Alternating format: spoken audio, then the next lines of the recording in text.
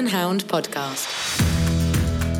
Hello and welcome to the Horse and Hound Podcast, supported this week by Horse First. I'm Pippa Room, magazine editor here at Horse and Hound. Well, by the time you listen to this, I will be out in the USA covering Maryland 5-star, so I hope you'll be following our coverage from there and cheering on your favourites. Our interview this week is with Bubby Upton, who talks about juggling university with eventing, her move to being a full-time event rider, and her up and down year at 5-star. I think it's quite rare to be able to look back on your badminton debut and have genuinely had a 99.9% perfect round. So I think time has allowed me to be more proud of that. I'll then be handing over to the rest of the Horse and Hound team to look back at last week's Horse of the Year show and review the rest of the week's news. Finally, veterinary equine behaviourist Dr Gemma Pearson gives an introduction to her work. There's a big crossover between being an equine behaviourist and training in horses. So certain aspects may come under a riding instructor, but sometimes the problems don't seem to be resolving very easily. And that's where we may need to get an equine behaviourist involved. So we've lots to get through this week. Pull down your stirrups and let's get started.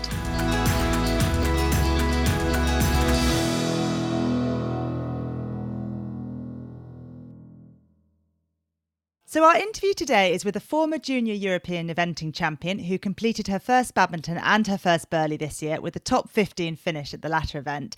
And it is, of course, Bubby Upton. Hi, Bubby. Welcome to the Horse and Hound Podcast. Hello, thank you very much for having me. I'm very excited to be on here for the first time, so thank you. No problem. It's great to speak with you. And I feel like it's overdue, really, that we're catching up with you. And so much has happened to you sort of in the past year. I can't believe it's only a year since you rode in your first 5-star and finished 12th at Pau last autumn on Cola. But I think we should start by talking about the transition that you've made over this year from being a student who was also riding at a high level to being a full-time event rider. And for those who are less familiar with your story, could you just fill us in on sort of where you were at uni and how you were juggling that for that time while you were studying?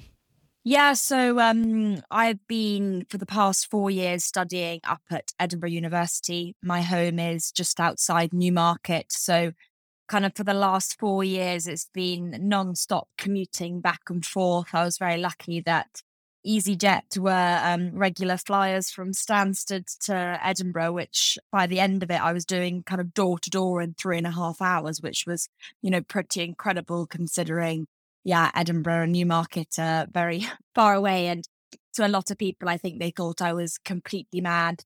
And I probably was.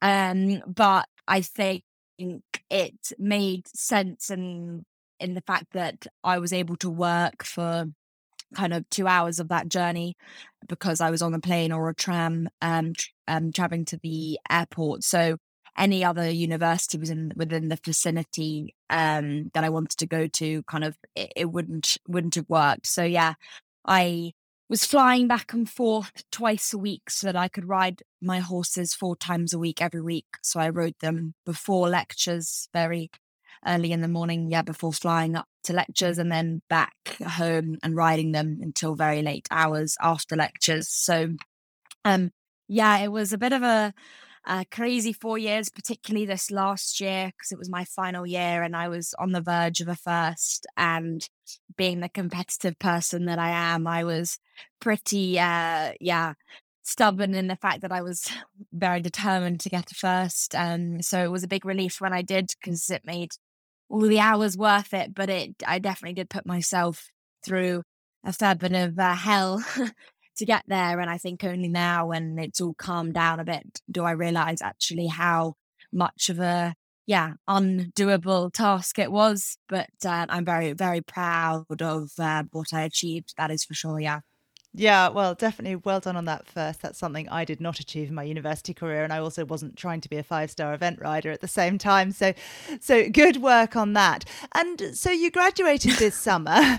You've been riding full time since then. And how has it been sort of settling into, I guess, what most of us would call the more normal pattern of the life of an event rider, and not trying to do a whole degree on I'm not sure which was on the side, but how has it been just being an event rider and being focused on the horses?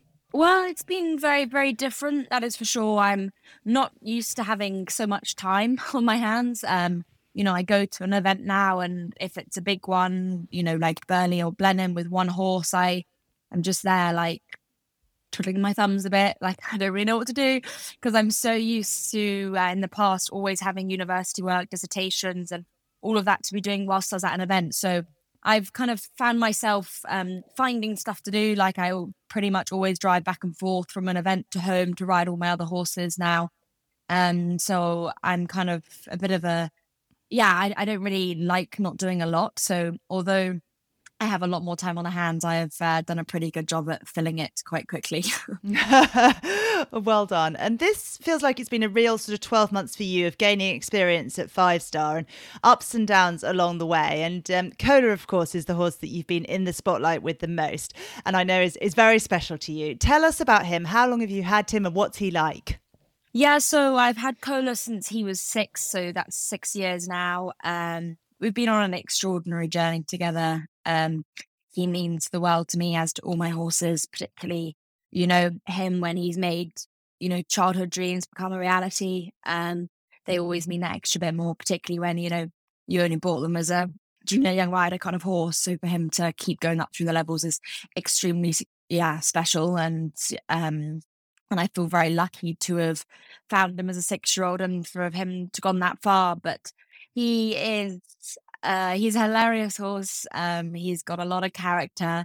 He definitely knows his people that he likes, and he makes it very clear if he doesn't like you, pulls very angry faces and will, snap his teeth at you if he wants to get you out of his home. So, he tells us, he very quickly tells us if he likes new members of staff or doesn't. So he's a great judge of character. But yeah, we all love him so much. We know his ways, how to keep him sweet and happy. And when he was a young horse, he was seriously spooky. There's a few cross-country videos where I was kind of kicking and from 10 strides out because he didn't want to go near them. So he's come a long way. I've learned how to manage him in order to have him, in tip-top shape mentally and physically for the top events. But yeah, he's a fantastic horse, and fingers crossed the best is still yet to come. Yeah, and he's still quite a young horse, considering how much you've packed in with sort of young rider team gold and individual silver, and then already 5-star starts with him. And of course, you went to your first badminton in the spring this year. So nearly the dream, but had that heartbreaking 20 penalties at the last cross-country fence. And obviously, I remember speaking to you immediately after that, and you said you were just absolutely gutted and could hardly put into words what had happened. But you've got a little bit of distance from that now. And how do you sort of reflect back on that with a sort of 5-6 months of time on that experience?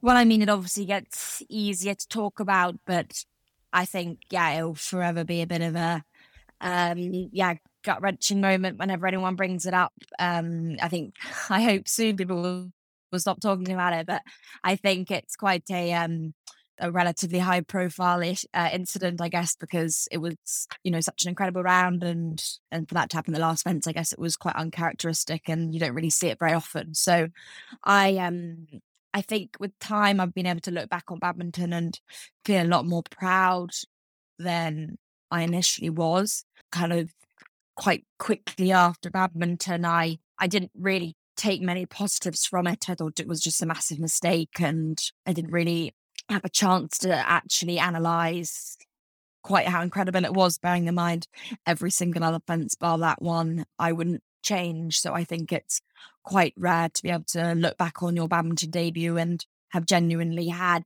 a 99.9% perfect round. So I think time has allowed me to be more proud of that. Whereas, straight after badminton, that definitely wasn't the case. I'm my biggest critic and very hard on myself. So it was tough. And then kind of Lamulin on the top of that was, an even harder one to swallow. So, it doesn't get easier. It is, still very difficult to digest, but I guess you have to learn how to take the good things from it and learn. And I guess it's all part of hopefully shaping me into the champion that I want to be. Yeah, for sure. And you touched on Lamulin there and we'll come back to that. But I think you also have to remember that, of course, badminton, eventing is a 3-phase competition. And, you did a very decent dressage test, just poking over the 30 mark and show jumped clear on the jumping side of badminton. So there were a lot of positives to take out of that. And presumably a lot of learnings that you were then able to put into the really strong result that you had at Burghley in the autumn, where you finished 14th.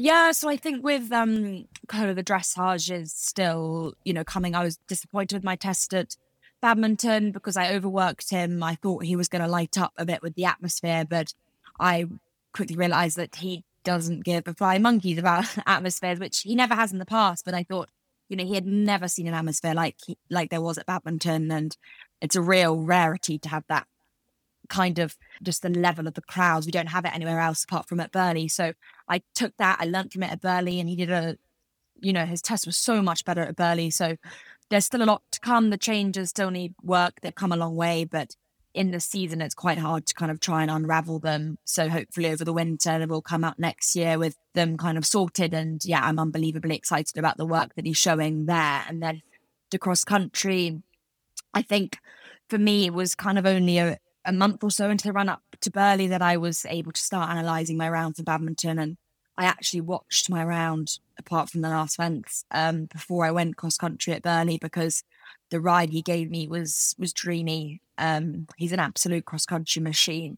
I obviously had to ride the Burghley track very differently to badminton because it was such an unknown with the terrain. On paper, he is not blood really at all. He's about 40% blood. And so Burghley technically shouldn't suit him. He doesn't really fit that mould of the Burghley type that everyone talks about. But I had so much belief in him, and we know each other inside out. He always digs deep for me. So I was kind of relying on that. But I set off a bit slower from Burghley and just rode it like I've ridden every other track on him, but just gave the last fence that extra bit of time and respect. But I think badminton gave me a lot of confidence that he could do the technicality side of it. It was, simply a question of whether he was fit enough and, could endure those hills. And I think he showed that he definitely can. And he, is a very, very versatile event horse. Yeah, he's kind of a little light horse, and he looks like a very quick and clever horse to ride. Is that how he feels when you're sitting on him? Yeah, he's unbelievably clever with his footwork. He's got electric knees. They kind of slap him in the chin. But he's actually not particularly quick. Like, his top speed isn't fast. I think the reason why he is so fast cross country and why he's made the time, so many times at that top level is because of that partnership we have. I trust him inside out. I don't really ever take a pull on the reins because he's not a strong horse, and that's why he's so fast. I can shave off seconds, by angling across fences and things like that. But his actual top speed is not very fast. He's just a fighter, and time and time again, he's fought for me, and I'm, already missing that feeling that he gives me cross country. And sadly for him, Burghley took a fair bit out of him. He was a bit sore afterwards, and I think that kind of was the reason why he jumped like he did on the Sunday, because he is a phenomenal jumper and came out obviously at badminton and jumped, an immaculate clear. So it was obviously a shame. Feels like this whole year has been a bit the wrong way round. He should have, obviously we would have loved the clear at Burghley when it mattered, and, the fences down at badminton when it didn't. But, that's the sport, and you've got to learn to take it. And, but it's all very positive and exciting for the future. And I just hope that one day it can all come together for him. Yeah, it feels like if you could put together your best 5-star performances across all the different events in the past year, you would have won a 5-star. You are very young. I'm sure that day is going to come. How old are you, Bubby? Remind our listeners. 23. Yeah. So that 5-star win is there's plenty of time. Although I know you're super ambitious to get going in that senior career really quickly. But your 5-star year isn't even over yet, because you've still got Poe to go with Cannavaro. He is your Bicton under 25 winner from last year, who led the dressage at Lamulin in June. Had a full cross country, but obviously come back from that and pushing on to Poe now. Tell us a bit about him. Yeah, so he's got quite an interesting story behind him. We bought him as a show jumper back in 2016, and he had done a couple of novices, and he was we used to call him Fat Joey, because he was a real little chunky monkey. I never ever thought that he would have done what he's done. He's a horse that has time and time again exceeded all expectations. I've never been more happy to be proved wrong than I have by him. I've been pretty open about the fact that, I very nearly, sold him and gave up on him in the sense of I didn't think he would make the time ever 4-star because he's got 20% blood on paper and he doesn't ride, any bit more than that in the sense of he's an unbelievable show jumper. And I've had to really learn how to adapt my riding on him cross country to ensure that I kind of don't tire him out any more than I need to. So, because the more you pull, the higher he goes. So I've had to learn to be brave on him cross country and really just adapt my style to be less controlling so that we can save his energy as much as possible. And I think Victon was a real turning point with him. I remember when I walked the course, I very nearly, I tried to switch him into the 4-star short, but I couldn't. But it was so unsuited to him with the hills and all of that. But I just kind of let him go in his own rhythm and he was amazing. And I think that was the point that I realized, right, okay, well, maybe this, I need to take him a lot more seriously for the top end of the sport with 5 stars than I ever have. And I think the reason why he's done what he's done and achieved what he has is simply because of the size of his heart. He's got a heart of pure gold and all he ever wants to do is please. And he's the most kind and adorable horse you'll ever have. And very, very lucky to partner him and just hope that, again, he gets the result he deserves at Pau because he's been knocking at the door and I, let him down last year at Pau. Le Moulin also, was a combination of things, but fundamentally it was my fault. So, that's another very, very tough pill to swallow this year. But I really hope that he'll be ready for Pau. He hasn't had the ideal run up because he hurt himself in his fall at the Moulin. But fingers crossed our partnership will shine through. Yeah, I really remember that turnaround at Victon, being there at that event and speaking to you through the competition. And as you say, you actually tried to swap him out of that class at the beginning of the week and then went on to win it, which is a pretty amazing story. So we'll really look forward to seeing how he goes at Pau in a couple of weeks' time. And you've also got some horses that you've taken on relatively recently still, who were previously ridden by Chris Burton, including Jefferson 18, who was third at Blenheim just a couple of weeks ago in the 4-star long. How has it been taking on those more experienced horses? Because, you're a rider who, to your credit, has produced horses sort of from the beginning of their careers and built partnerships with them. What's it been like to take on horses that are already sort of competing at a high level? Well, I mean, first and foremost, the opportunities that Dr. Jeffrey Guy and Kate Guy have given me, I am, eternally grateful for. I feel unbelievably privileged to be riding under their banner of Chellington Equestrian and, to be given opportunities like this to ride horses of that caliber is what we dream of. But it's very different to producing the horses like I have done throughout my career from the bottom to the top, knowing them inside out and them being molded to your style and your way of doing things. So it's taken a bit of time but I think, that's all part of, being, the best rider in the world of what, the best riders in the world are able to do both. They can take on rides ridden by other people and they can produce them to the top as well. So it's been really good for me. I've absolutely loved it. But it's been challenging. But for Jefferson to get their result at Blenheim was absolutely fantastic. He's a phenomenal horse. I said it in an interview, he trots like a dressage horse. He gallops like a thoroughbred and he jumps like a jumper. So he's got it all. He just has always lacked a bit of confidence. So it was fantastic that he believed in himself that weekend as much as we've all always believed in him. Yeah, wonderful. And tell us a bit about what the winter will look like for you, Bubby. Are some of your horses already out on holiday? When do they come in? Presumably Cannavaro will get a holiday after Pau. What does that sort of look like in terms of what happens in your yard over the next couple of months? So it's all a bit different, to be honest. Cola went straight out on holiday after Burley and Jefferson did the same after Blenheim. The young horses I've kind of kept ticking along now. They're going to then go out on holiday when I go to Pau. So kind of make the most of the time that I'm still riding Cannavaro, and it kind of makes sense to keep the younger horses up now as well. So then they'll pretty much all go out on holiday from Po onwards for kind of 4 or 5, 6 weeks. It completely depends on the horse. I kind of adapt the holidays to the horse. The older horses have slightly less holiday and then come and work a bit and then have, a bit more holiday, whereas the young horses go out for 4, 5, 6 weeks and just chill and think about how to be a grown up horse. But for me, I'm very exciting moving yards in the new year. It was meant to be in November, but it kind of always gets pushed back as things are a bit different in current times. But yeah, so there's been kind of an old stud being redeveloped, which is a fantastic opportunity for me. So I'm really excited to move in there. So I've been overseeing the whole thing for the last year. So that will kind of be my main focus. Trying to find some future stars, going out abroad. That's kind of what my winter involves. It's strange. It's my first winter in 10 years that I haven't, my whole life that I haven't had academic studies to be doing. So I'm going to enjoy the downtime, that is for sure. And is your new yard, is that sort of on the same property as your current yard or nearby, or are you making a move around the country? No, it's nearby. It's just down the road. It used to be a stud, but it's become a pretty run-down stud.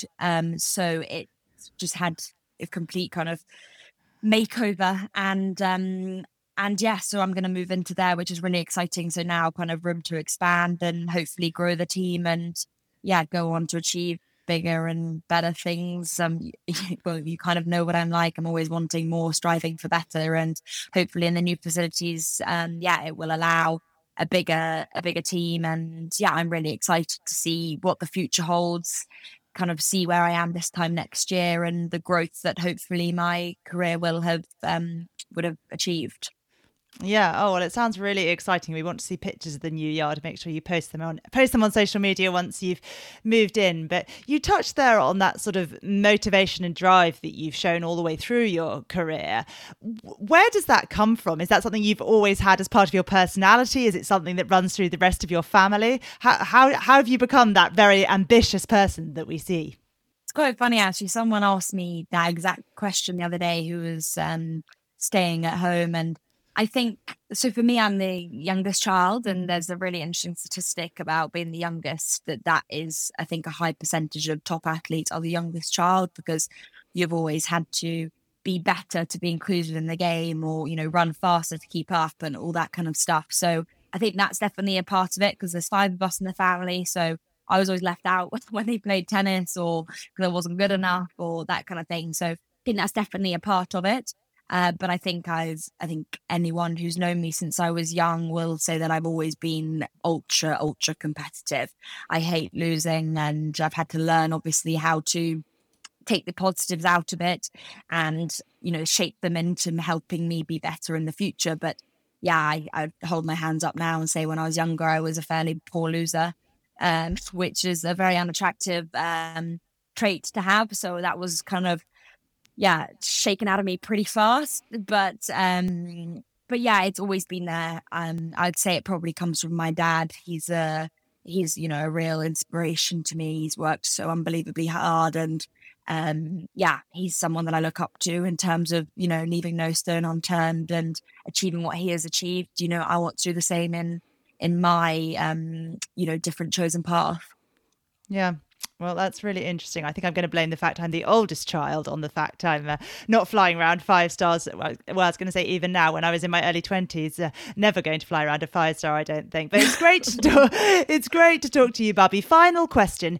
Do you already sort of have a plan in mind for your sort of big boys and 5 stars in the spring next year? Do you know what that might look like? Or are you waiting till this year's over to make a plan? Knowing you, I imagine you already have an idea of what it might look like.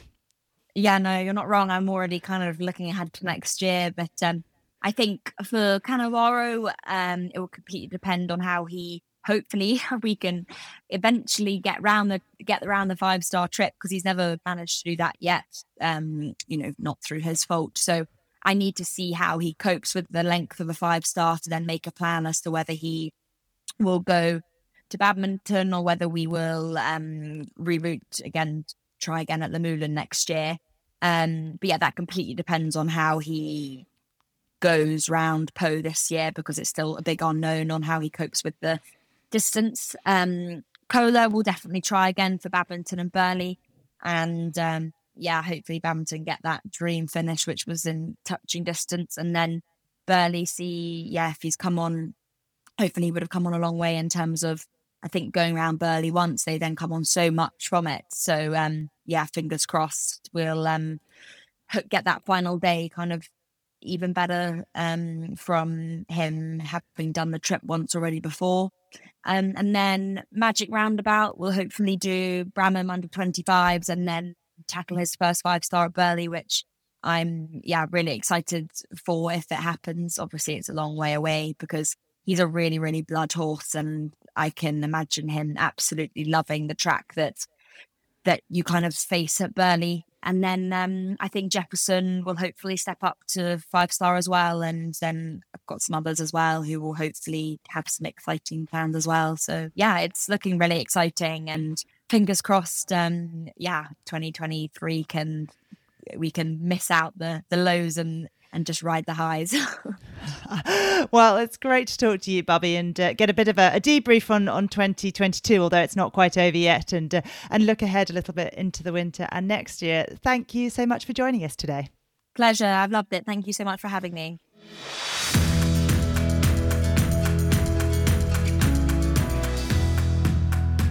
This week's Horse and Hound podcast is supported by Horse First. Horse First offers an advanced and effective range of supplements formulated with the highest levels of active ingredients to keep your horse in the very best of health. Whether you're looking for a calmer horse, stronger hooves or supple joints, Horse First has the answer.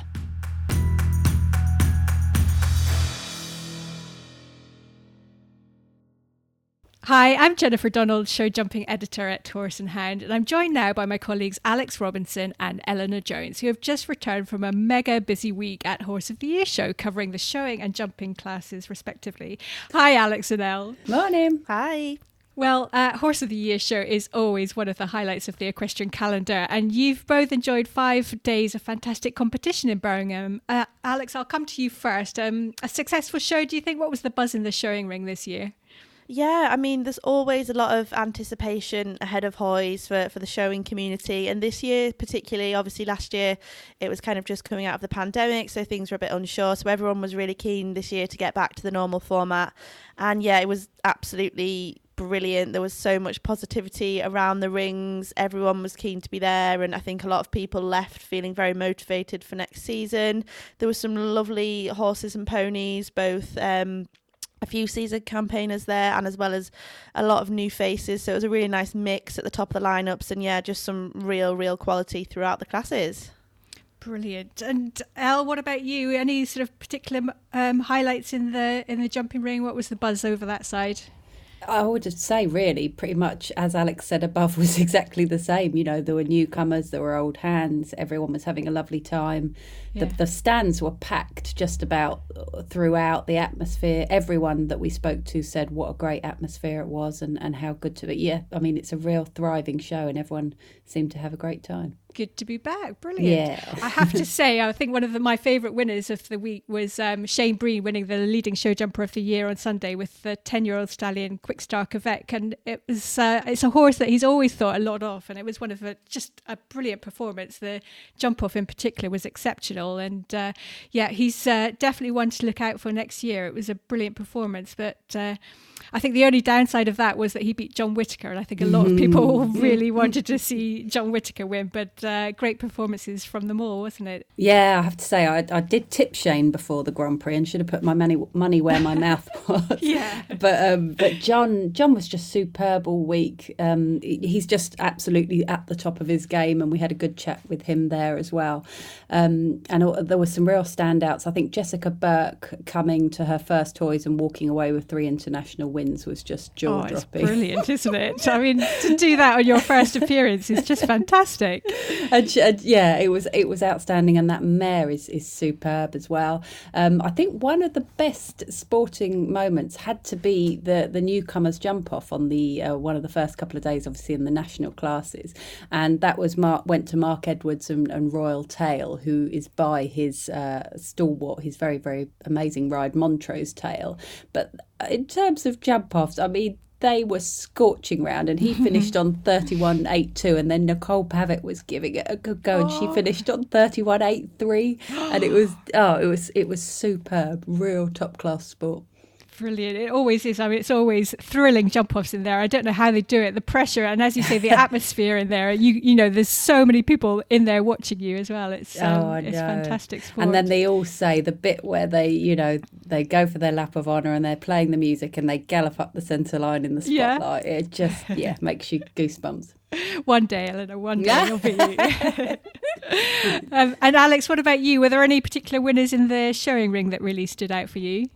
Yeah, I mean, I loved watching the Mountain Mauling classes. Native ponies do have my heart, and two of the top champions were 2 5-year-olds actually. So the overall Mountain Mauling champion was a 5-year-old Dale stallion. The championship was a real absolute feast for the eyes. 22 ponies came into the international arena on Thursday's in Thursday's evening performance, and champion of the breeds was Grisburn Major, just a 5-year-old. He was absolutely gorgeous under the spotlight. He really kind of came together, and it was his first HOYS. He was ridden by his owner Joe Watson, who owns him with his partner Rob McIver, and they bought him as a kind of a wild 3-year-old from the stud. They just kind of picked him out, and they've come to HOYS on their first attempt and won. And also in the M&M Working Onto Pony, another 5-year-old first timer won. This was the Welsh Section C, Joyton Sunshine with his 12-year-old rider Ella, and they won the 133 class, and went through the card and took the championship in the evening performance, which was lovely. But two young ponies, and I mean, so much more to give, but really nice to see them, coming through and having their moment, even despite being so young. Wow, I was gonna say, for a young horse or pony to come into that kind of environment, I mean, that takes some doing, doesn't it? Yeah, I think some of them just have the brains for it, and they just on the day they were they shone, but it was really nice to see them. And we've mentioned the Whittakers. I think it was just brilliant to see so many Whittakers. I think that was one of my standout moments, seeing the whole family in action, and we enjoyed them jumping to great success across the week. Were there any other sort of standout moments for you, Alex, in the showing ring that stood out for you? Yeah, definitely. There were so many, but probably one of the most emotional wins was on the first day of the show on Wednesday, when Katie Jerram-Hunnable took the SCIB Racehorse to Riding Horse Championship with the King's first receiver, who was bred by the late Queen Elizabeth II. And it was, I mean, again, just a 5-year-old, so really kind of defying the odds. But Katie, when she left the ring, she was in tears, and she just said when she first began riding for Her Majesty 20 years ago, all she said that she wanted to do was win HOYS with a homebred, and Katie's finally done it for her. And Katie's had 4 runner-up positions at HOYS for the Queen, and she finally did it on this really, really lovely horse, who he gave a lovely account for himself in the Supreme as well. I thought he might have inched it, but the Supreme on Sunday, the horse title went to the very deserving Viewpoint, who is owned by Jill Day and ridden by Robert Walker. Earlier in the week, he took his 4th Hunter Championship, and I think Rob, after that championship and ahead of the Supreme, he said he was very unsure about bringing the horse to the show, because he was Supreme last year and he's won the Royal International Supreme this year. He's a 4-time Windsor champion, and I just remember Rob in the collector ring saying, "Oh, I'm so glad he's won this title, and we'll see what happens on Sunday in the Supreme." And the horse actually won the Supreme and retired from the ring. And Rob he was called forward, had his sash, did a lap of honour, and then dismounted and crossed his stirrups and led Viewpoint down the centre line one last time. And it was that was probably the highlight of the show for a lot of people. And yeah, no, what a way for that horse to bow out. Yeah. Oh gosh, I'm getting goosebumps hearing about all that. It's just really emotional, isn't it? It was lovely. But there were so many winners. Supreme Pony, Noble Peppermint, Little One, 3 centimetre worker. She was gorgeous and supreme with a 10-year-old jockey. Mm-hmm. So many lovely winners. There was not a bad word to say about any of them. Oh, wow. And Elle, any other winners in the jumping ring that, or any other standout moments in the jumping ring that caught your eye? I agree on the Whittakers. There was on the Friday morning, I think we got about 9 of them lined up for a picture in the ring, and William Whittaker said that was like herding cats, sort of trying to get them yes. I'm very impressed.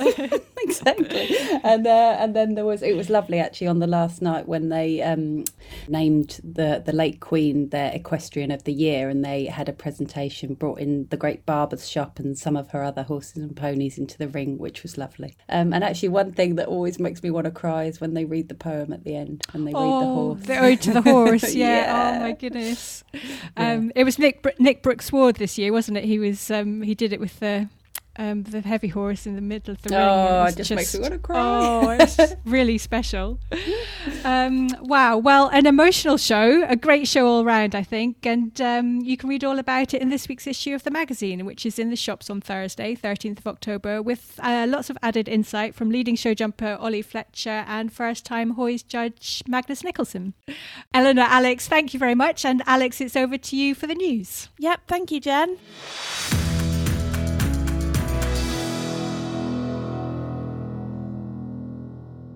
So it was great to catch up with all the news from the Horse of the Year show, and I'm actually joined now by 2 of our news team members. I'll be speaking to Lucy Elder in a second, but right now I'm joined by Becky Murray. Hi Becky, how are you doing?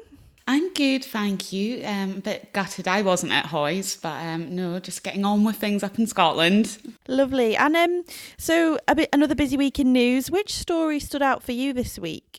Yes, well, it's an interesting one that's cropped up. I've been speaking to a bereavement charity called Widowed and Young, and they support people aged 50 and under who have lost a partner. And this year they actually set up a horse-related subgroup following a rise in members who have been left horses to look after when their partners have died, but they're perhaps not necessarily horsey themselves. And this group offers a safe space for these people to help and learn from each other and get that support. And I think what was interesting is, the charity's chair, Joe Sedley-Burke, pointed out that obviously losing a partner is an awful thing to go through. But when you then add in horses, and that partner that's been left behind may find themselves in a role they didn't actually have before. Obviously, that's always going to be a really difficult conversation to have, and something that we probably don't want to think about. But why do people need to start considering what happens to the horses when, they are gone? Well, there's a couple of obvious reasons. It's making sure your horse will be cared for after you're gone. But then it's also about providing that peace of mind for your family, and also that peace of mind for yourself that should something happen, there are arrangements in place. And that can be whether it's keeping a list or a letter or the more formal arrangement of having your will in place. But it's just making sure people are aware of your wishes. And I hear the Blue Cross runs a service which can help horse riders and owners kind of navigate this topic. Can you tell us a little bit about what this service offers? Yes, the Blue Cross run Pet Peace of Mind. Now, this is a free service where people can apply to register their horses. It also covers small animals too, cats and dogs and everything. And basically, if you pass away, then the charity will liaise with your next of kin or family, and they will come and collect your horse and they will find them a new home. And I think this really is a brilliant thing that people should consider signing up to if they can. I certainly am looking at signing up my own horses because I've got a non-horsey partner, and for me personally, it's not something I'd want him to have to deal with later down the line. I think these conversations can be uncomfortable, but they are certainly important for us to have. Well, thank you so much for that, Becky. And Lucy is back with us now, and she's been working on a story about British para dressage. Lucy, what's the general gist of the story here? So I was really kind of taking a look, towards the end of the season. We've had the World Championships this year. There's actually just been big international at Key. So where British para dressage is at the moment, how competitive the rest of the world is, and looking ahead really to Paris 2024. We know qualifications in the bag, but as we're looking ahead towards performing there and medals, what kind of is on the cards for the next couple of years? And how does Britain actually push forward with this? It's a good question, really. So obviously Britain's been a trailblazer in parasport, and of course there were some fantastic performances out in Herning. We brought home 7 medals, but at the same time, it is worth noting that it was the first time we finished off the podium as a team. So I spoke to quite a few people. I spoke to Georgina Sharples, who is British Equestrian's para dressage performance manager. I spoke to Natasha Baker. I spoke to Sophie Christensen and Erin Orford as well, to kind of get a picture about what they think is the way forwards, what is the plan, and what the future kind of holds. And it's bright, I think, is the first place to start. Summing up a few of the points that they made, firstly, horsepower is critical, as is increasing and nurturing rider talent. Another key point that came up quite a lot was that horses and riders need greater exposure to those busy show environments as they progress through their education and their development, so that they're not coming to a championship or even a big C international where it's a bit of a surprise. So kind of progressing that through some of the bigger shows, national shows that we see in able-bodied sport in dressage, and how it can kind of be a little bit more linked between able-bodied and the para calendars. Another big point that came up was, sourcing and affording the horsepower needed, how to avoid the sport becoming elitist, and also what really came across was that a greater understanding in the wider equine marketplace is needed of the qualities that para horses require and how different it is as well. There's not such a thing as a para horse, but the differences between the grades and how one horse might suit one rider well or another rider well. So a solution to many of these, as I touched on slightly then, lies in a much closer relationship between able-bodied and parasport, where you're having those marketplaces kind of crossing over. And a really big point, I think, to get across is that British Equestrian is really open to hearing from sellers, from owners who perhaps just want to know a little bit more about the qualities needed in para horses. If they have one that they are thinking perhaps he could make a para horse, they are really open to having those conversations to help educate people, and hopefully match up. We've got rider talent, horsepower talent, match those up as we look ahead towards Paris and beyond. Super. Thank you so much for that, Lucy, and thank you for joining us.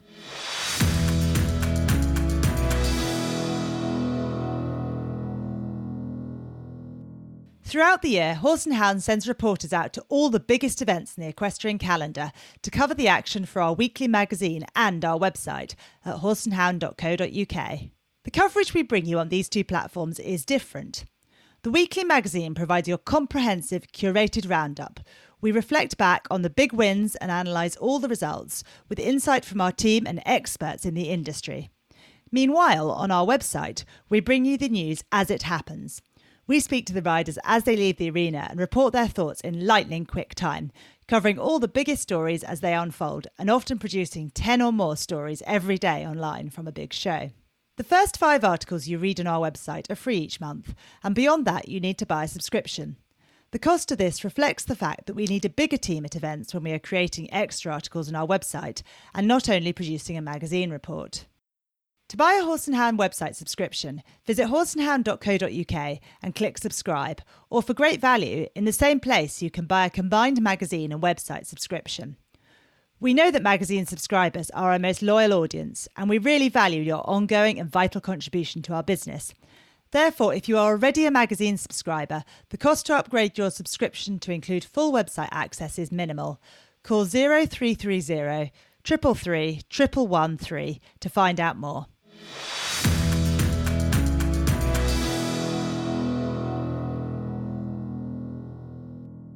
Dr Gemma Pearson is Director of Equine Behaviour for the Horse Trust. She is a qualified veterinary equine behaviourist who splits her time between seeing clinical behaviour cases at the University of Edinburgh's Equine Hospital and ongoing research on this topic. So on this episode, we're going to look at what an equine behaviourist is and what they can do for you. Obviously, this is a more recent profession that's developed, a little bit the same way that many years ago there was lots of people doing equine dentistry, and now we have accredited equine dental technicians. So equine behaviourists are registered under the Animal Behaviour and Training Council, and you can find one on their website. And of course, there's a big crossover between being an equine behaviourist and training in horses. So certain aspects may come under a riding instructor, but sometimes the problems don't seem to be resolving very easily. And that's where we may need to get an equine behaviourist involved. Or it may be something that's occurring outside of the ridden or handling context. So for example, when the horse is in the field. We always have to do this on referral from your veterinary surgeon. We always work as a team, exactly the same as a physiotherapist would do. And really the aim for an equine behaviourist is to understand what motivates the behaviour that the horse is performing, and then to understand what is reinforcing it. From there, we can make a differential diagnosis in exactly the same way that a vet would do, and then we can start to treat the unwanted behaviours. So people often think of, unwanted behaviours as things like stereotypies, like wind-sucking and cribbing, but actually we would see a wide range of horses. So for myself, common things would be things like horses that don't enjoy loading into trailers, unwanted ridden behaviours, which we'll talk about in future episodes, horses that can be difficult to lead, or those that have separation anxiety and just generalised anxiety about life, or those that have very specific phobias. So things like being needle shy or vet shy or being fearful of being clipped. Now, obviously, to understand equine behaviour, you all have to have a strong understanding of how horses learn. And I think one of the things that's really important to remember is that horses are all individuals. So I'm just going to explain now the most basic form of learning. We call this non-associative learning. And this is where a horse learns to either react to a stimulus, becomes sensitised, or learns not to react to them, to become desensitised, or we call it habituation as a behaviourist term. Now, we all think this is really simple. If something is harmful or painful, then the horse will become more sensitive. If something is an innocuous stimulus, then you'd expect the horse to get used to it, to habituate. So I will often say to people, if you walk your horse down the road past the wheelie bins every day, the wheelie bins don't move, they don't harm the horse, should the horse habituate or become sensitised? And everyone's happy to say that the horse should habituate to that scenario. And that's where it becomes a challenge, because it's all about the horse's individual perception. It's not about whether it actually causes harm or not. So as a consequence of this, we need to think about it from an individual horse's perception. And maybe another way to describe this is to think about people that are scared of spiders. So people say, well, if something doesn't harm me, then you get used to it. If the horse walks past the wheelie bins, it doesn't harm them, the horse will get used to the wheelie bins. But how many people do you know that are fearful of spiders, that have been exposed to spiders time after time after time, and yet they don't become less fearful of them? In opposite, a lot of people become more fearful over time. And that's because it's activating the fear centre in your brain that we call the amygdala. And this means that every time you see a spider, it triggers that fear response. Your body goes into a fight or flight reaction. It prepares itself with hormones like adrenaline and cortisol. And then you either jump on the sofa, or you hit the spider, or you scream at someone else to remove it. So every time you practice that, you become more fearful. So my take-home message would be, if a horse is fearful of something, then don't assume that's because they're being difficult. You can actually think that it's just because they have a fear of it for whatever reason, rational or not. I personally can't understand why people would be scared of spiders. And then we just need to help them become less fearful. And we'll talk about that next time. Thank you, Gemma. Next week, Gemma will be back to talk about classic conditioning in horses, and our interview will be with the recent World Team Silver Medalist and 4-time Olympian, Richard Davison. Thank you for listening to this week's podcast, supported by Horse First. See you next week.